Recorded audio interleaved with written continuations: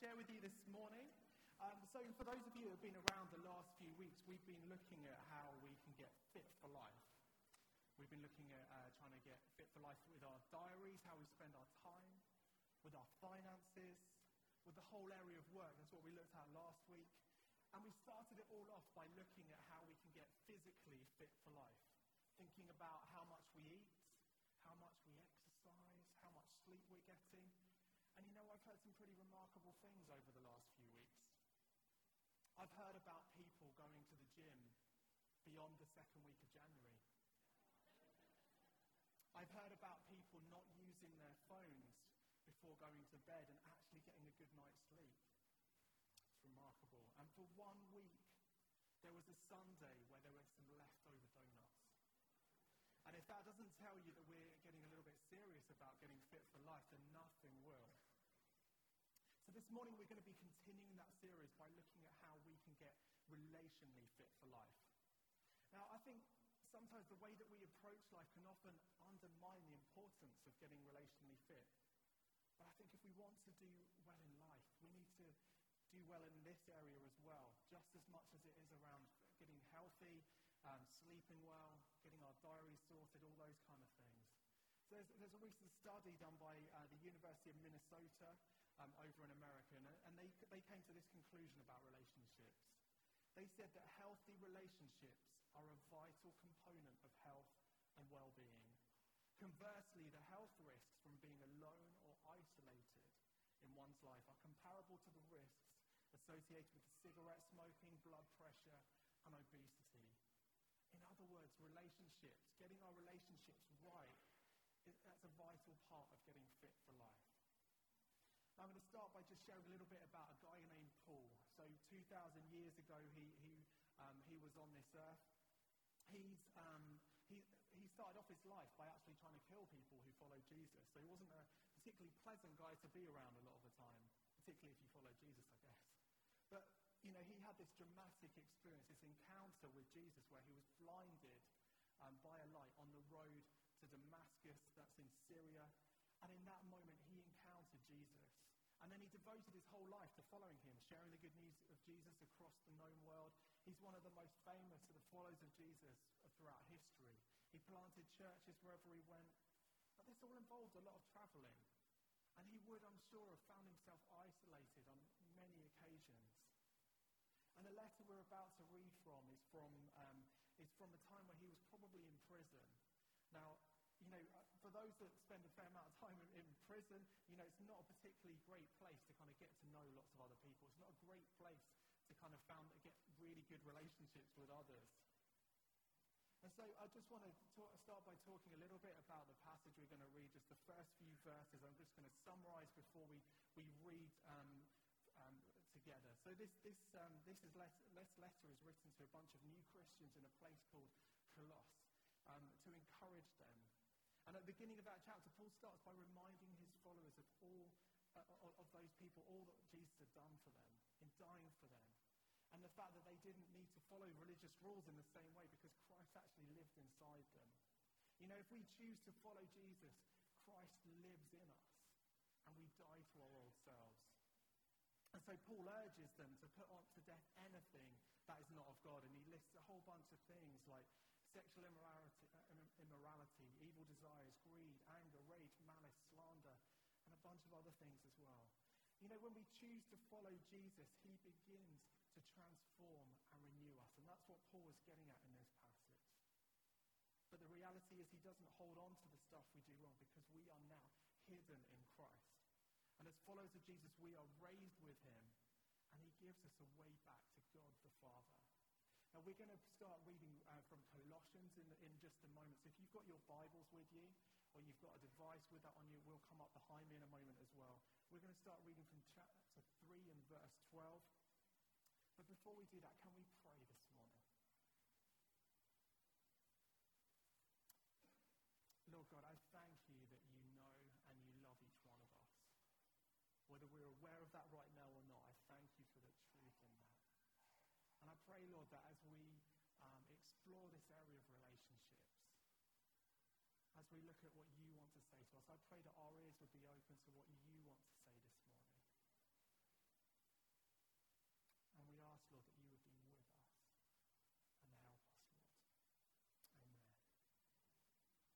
we're going to read from Colossians chapter 3, and starting from verse 12. I'm going to take a swig of water just so I get through it. And it says this: "Therefore, as God's chosen people, holy and dearly loved, clothe yourselves with compassion, kindness, humility, gentleness, and patience. Bear with each other and forgive one another. If any of you has a grievance against someone, forgive as the Lord forgave you. And over all these virtues put on love, which binds them all together in perfect unity. Let the peace of Christ rule in your hearts, since as members of one body you were called to peace. And be thankful. Let the message of Christ dwell among you richly, as you teach and admonish one another with all wisdom through psalms, hymns, and songs from the Spirit, singing to God with gratitude in your hearts. And whatever you do, whether in word or deed, do it all in the name of the Lord Jesus, giving thanks to God the Father through him. Wives, submit to your husbands as is fitting in the Lord. Husbands, love your wives and do not be harsh with them. Children, obey your parents in everything, for this pleases the Lord." So looking at my boys at the moment. "Fathers, do not embitter your children, or they will become discouraged. Slaves, obey your earthly masters in everything, and do it not only when their eye is on you, and to curry their favor, but with sincerity of heart and reverence for the Lord." So this letter is all about getting relationships right, doing relationships well.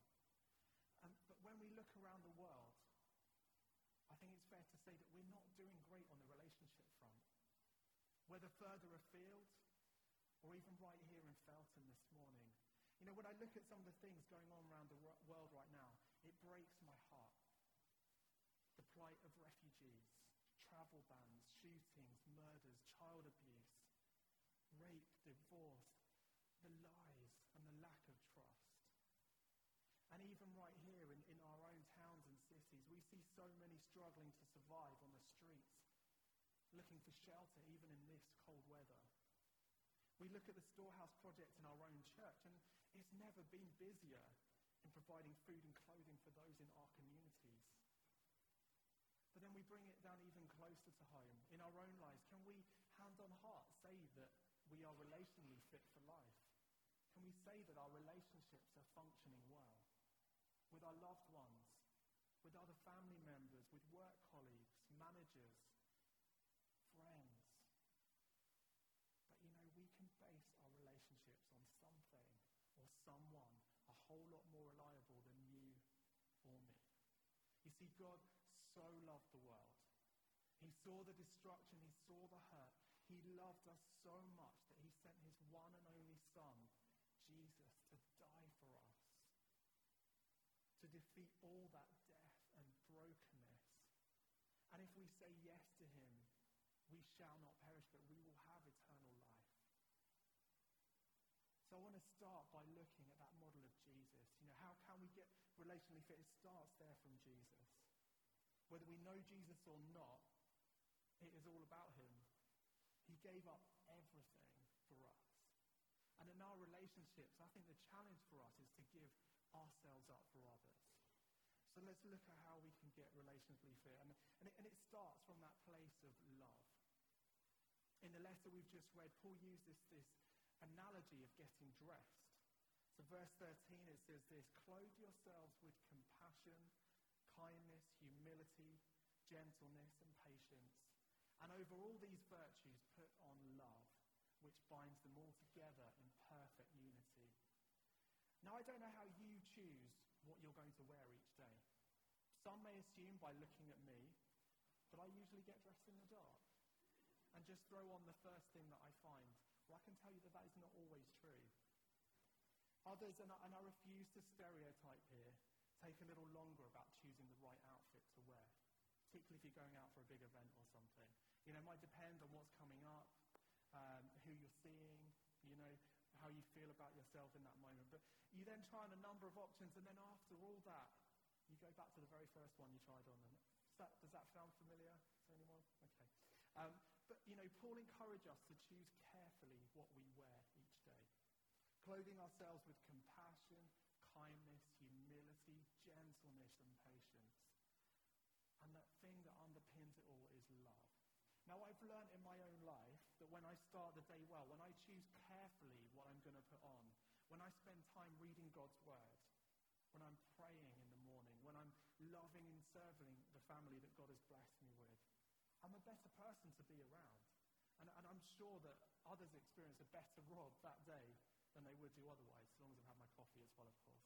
But when I just throw anything on, when I read my social media feed instead of my Bible first thing, when I think about how little sleep I've had, and I can be grumpy, I can be short-tempered, and I just look out for myself. And if I do look out for other people, it's with that sort of sense of disgruntlement. And that is why I think we need to start each day by saying yes to Jesus. Each morning.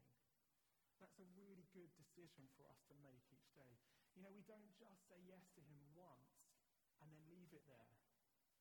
We come back to him each day, bringing who we are, our needs, our praise, our doubts, our worries, our struggles. And we have to choose each day whether we are going to put on that garment of love. Now, Paul wrote famously to the Christians in Corinth. And he said this, he said, if we don't have love, we are just a resounding gong or a clanging cymbal. In other words, we can strive to do all sorts of great things. We can come to church each Sunday, we can join a small group, we can put on great events, we can serve the poor and the needy.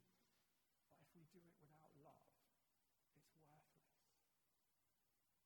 And what flows out from that place of love is that compassion, that kindness, the humility, gentleness, and patience. But, the reality is we're human, and so relationships don't always work as we'd like. Now, this morning, I want us to focus in on two types of relationships that Paul talks about in this passage, and about how, we can get relationally fit in those areas. Now, the first, and this, you're going to see a picture of my family come up back from Christmas. I want to talk about our family relationships.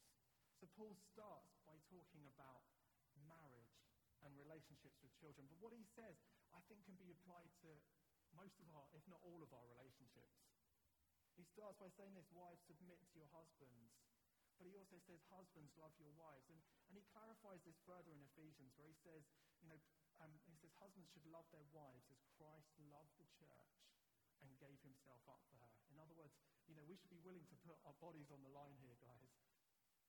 In marriage, we submit to each other. And that's the same for all other relationships. We need to put other people first. We need to give up those needs that we have. We do something good, something nice for other people. How often do we do that? And tell them how much we appreciate them. And he goes on to say, children, obey your parents. One of my boys is nodding, the other one not so much. And parents, don't wind up your children. You've heard it here. When I was growing up, that second part of the verse, I used to love to quote to my parents. I especially like the way Paul says it again in Ephesians. He says, fathers, do not exasperate your children. I used to love using that line against my dad, partly because it got a little rise out of him. But that line that I used to use as amusement, as a dad now, I find it one of incredible challenge. I find it really hard because actually that's an incredible challenge for me. There are times when I'm not as patient, not as loving and kind and generous as I should be, and I want to be, and I crave to be. But just as a dad, I think I'm just really fond of the other verse, children, obey your parents. But, whatever our family sets up, I think we need to love, honor, and respect those that God has placed around us, that we are close to. Now, I don't know your family situations today. I've shared a little bit of mine, but I sense that for some of us, there are family relationships that are just not working very well right now, that are broken. It may well be through no fault of your own, but it really hurts. It really hurts. You might have fallen out with siblings or parents or children. But God, I believe, is challenging us to take a step this morning towards estranged family members. For others of us, we may be feeling like we've been abandoned by family, by friends, by other people. I think God wants to say to you this morning that you have not been abandoned by him. He has never forgotten you. And he's already put people around you who love and care for you deeply. And sometimes it's hard to recognize that. But ultimately he just wants to remind you how much he loves you as his child. Now the second area I want to focus in, the area that Paul focuses on is around our work. Now we spent some time last week looking at that area, about what we do with our time. So Paul talks about slaves, obey your earthly masters in everything, and do it not only when their eye is on you and to curry their favor, but with sincerity of heart and reverence for the Lord. Now Paul talks about slavery here, and about slaves obeying their earthly masters. Now what he isn't doing is condoning slavery, far from it. There's some context here about the time that they were living in, and so, it's not what he's talking about. But what I think it does relate to is what we do with the majority of our time. Whether we work, whether we're looking for work, whether we are a full-time parent or a carer, whether we're studying, whatever we're doing, whatever we spend most of our time doing, Paul encourages us, first of all, to work hard, even when no one is looking. That can be hard, it can be tricky sometimes, can't it? Often with those, the people that he's put around us, the people that don't know Jesus, how can we show God's love in those places? Maybe we can do something kind and generous. Maybe we can make a round of drinks or buy in some cakes or fruit for those that we spend time with. Offer to pray for someone who has a headache, or just simply listen to the person no one else wants to talk to.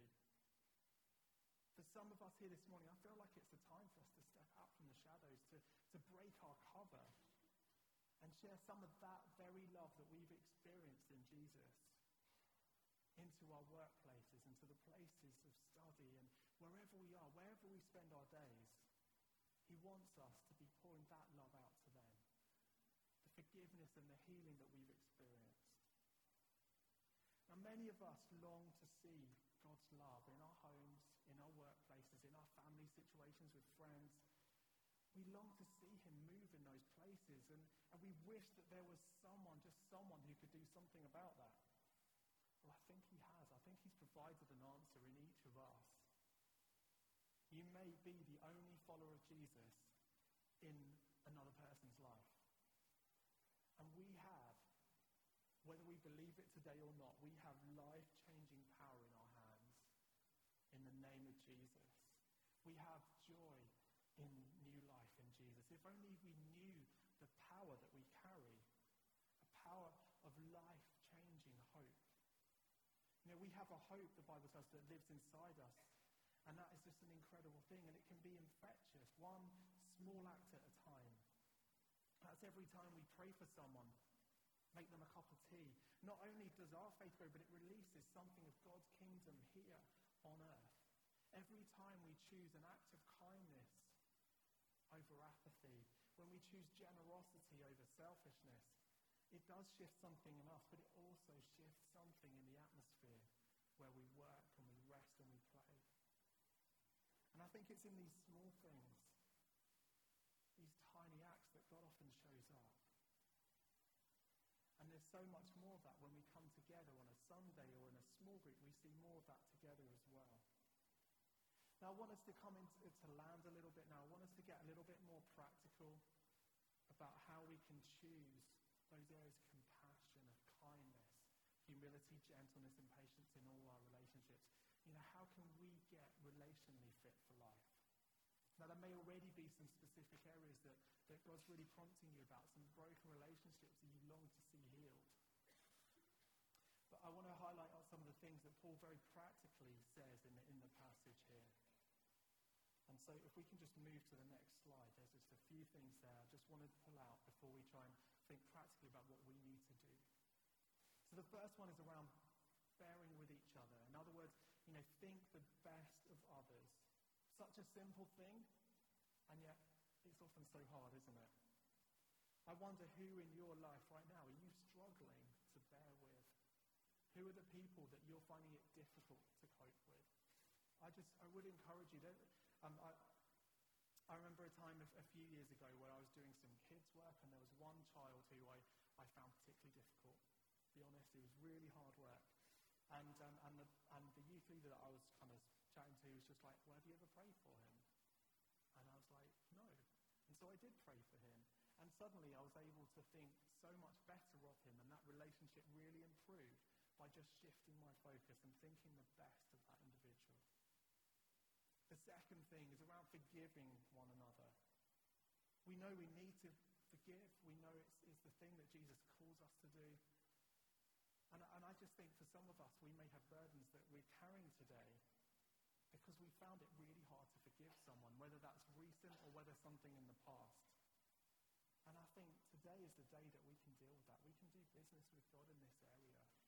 It's really important we don't leave these things and let that bitterness build up. Forgive one another. And the third thing is around being thankful. In verse 15, sometimes we just need to be grateful for what we've been given, what we have already. How many times do we thank God for what he's put in our lives? And how often do we take the time to thank the people that make a real difference in our own lives? You know, thank you is such a small word, but how often do we say it? How often do we use it to the people that we really want to share it with? And the next thing is around being peacemakers. Let the peace of Christ rule in your heart. Now, you may be in a difficult situation right now. You may have a difficult family situation, work situation, with friends or whatever, where peace is so desperately needed. And I believe that God is just asking some of us to step in and bring real peace, a peace that passes all understanding, that changes situations and that changes the atmosphere. And the last one is just around encouraging each other. Paul says in verse 16, let the message of Christ dwell among you richly, as you teach and admonish one another with all wisdom through psalms, hymns, and songs from the Spirit, singing to God with gratitude in your hearts. It's about coming together. One thing is just, it's really easy to encourage each other, but just by being together, I'd say by joining a small group is one of the best ways that you can encourage other people. It's just by having a group of people that you're doing life with and being able to